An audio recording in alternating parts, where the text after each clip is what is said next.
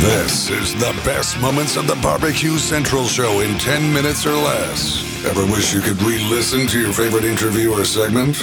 Do you enjoy hearing older shows for the first time in years? Then the best moments of the BBQ Central Show in 10 minutes or less is just what you need. Thanks for listening and enjoy the show. Yes, indeed. I hope you enjoy the show. Welcome to this edition of the best moments of the BBQ Central Show in 10 minutes or less. A little bit of a different take today. Today's show comes from December the 19th in 2017. Wasn't all that long ago, but I think this is a great segment. David Lee, the voice of the Really Big BBQ Central Show and the voice of the best moments of the BBQ Central Show. He's in, and Greg is going to catch up with him on what it's like to be a voice artist and do imaging for production. Let's get right to it. Here's David Lee and Greg Rempe from 12/19/2017. My next guest and helping me close out the show can be heard on radios nationwide. In fact, if you're a football fan, a basketball fan, a baseball fan, a motocross fan, a bull riding fan, you've heard his voice a lot. And maybe you've never thought any more about it after you thought to yourself, man, I wish I had the voice like that guy does. Well, the show is primarily a live fire cooking show. It's not always about barbecue. You hear my next guest lead us back into this show from live reads. Many of you have asked, who is that guy? So tonight I thought it would be great to answer all of those questions. Let's go ahead and race to the hotline and welcome in for the first time the really big voice guy for the BBQ Central Show. It is David Lee. David, how are you, buddy? Hey, doing great, brother. David, thanks for having me, Greg. Absolutely. It's my pleasure, and it is such an honor to have you be the official voice for the BBQ Central Show. It really adds quite a dynamic piece of professionalism and legitimacy to an otherwise weirdo internet radio show / podcast. But is this the first time that you have been asked to be a guest on a live fire cooking show? It is definitely the first time, so I appreciate that first. There's always a first for something. Well, I'm glad I can supply that for you. So did you know, David, that Wisconsin and the surrounding states is actually a hotbed for some of the best competition barbecue teams in the country right now? Well, it doesn't surprise me. I go to a lot of Green Bay Packer games, and the tailgates are going like crazy. It's a big tradition up there at Lambeau Field, so it doesn't surprise me, although I didn't know that. Are you a big sports fan, or because it's a Wisconsin thing, you're kind of innately a Green Bay fan?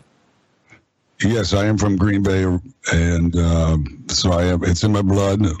Grew up just a few miles from the stadium, so I go to probably about 3 games and hang out in the Westwood One booth from time to time as well. From a live fire cooking perspective, David, are you someone who is in this culture fully? Are you more of a guy that likes to fire up the grill here and there, or maybe not even at all?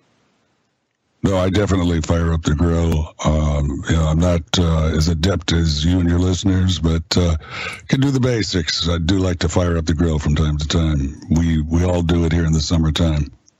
David Lee joining me here on the show. You can find his website, by the way, at davidleeproductions.com. We'll obviously learn a little bit more about him here during the show, but if you're interested in hearing some demos and all that good stuff, hit up the website.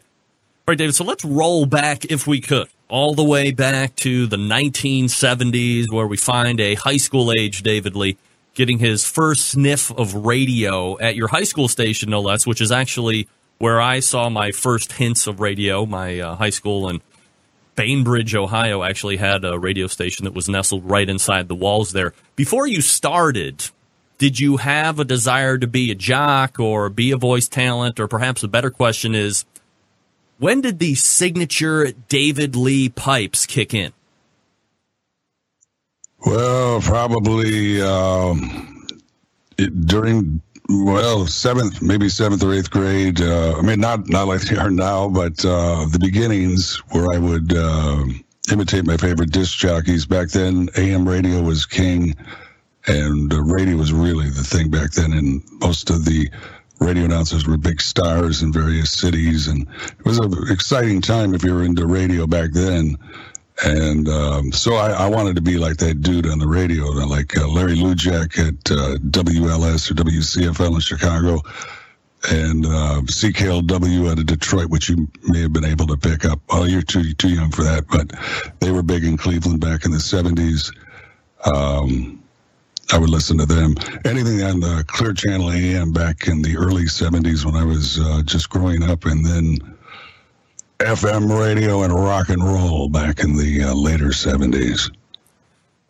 David, do you find that as you see the progression of radio, when you had started it in the 70s and you had said you're trying to imitate some of these guys, back then, did you have to have a signature voice? Did you have to have that over-the-top ability to not only command the English language in a live sense, but also have some type of an audible hook to keep an interest and, I guess, ultimately keep a job?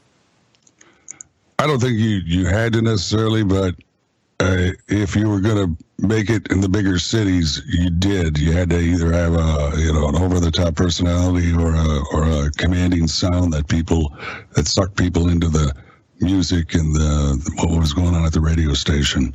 Do you think in today's radio era you need to have that hook as well, or has it changed so much that you don't really need to have the commanding, stereotypical radio type voice to be a success?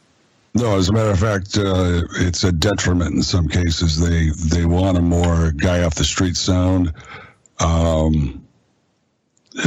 still hear it on like classic rock stations and some of the stations geared toward the upper demos, but you don't hear it on the younger demo stations. I think it's more of just a typical guy next door sound. Dave, you start David Lee Productions in the 80s, but you're still doing a lot of on-air type work. Back then, did you need to focus on one or the other, or did having expertise in both arenas make you more valuable to a station? It was definitely more valuable to a station back then. As a matter of fact, you had to be adept at both, unless you were just a big star that did the morning show and that was it.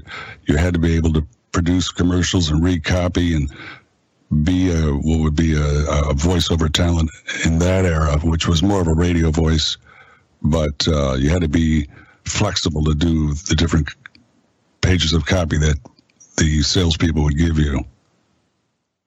Do you hear, as you're talking with people about radio, or people find out who you are and start to talk to you about radio, that the death of the single-owned radio stations, or maybe an owner that had 2 or 3 radio stations, with the emergence of bigger conglomerates like a Clear Channel, for instance, have been bad for the industry, or has it been a good thing?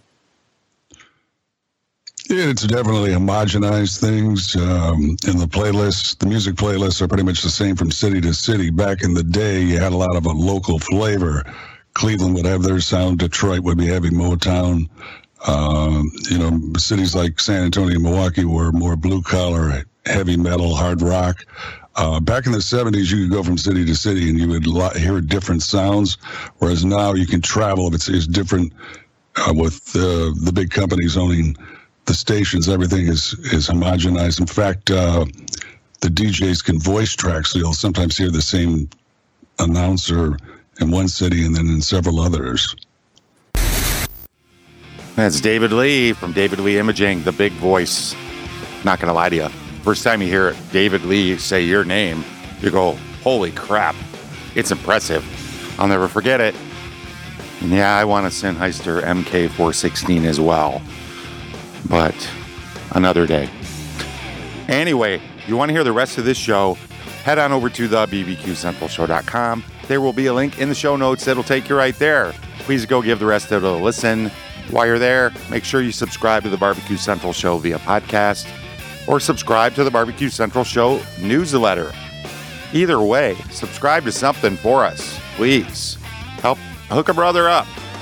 Okay, until next time on the best moments of the Barbecue Central Show in 10 minutes or less, I am your host, John Solberg, and I look forward to talking to you again soon.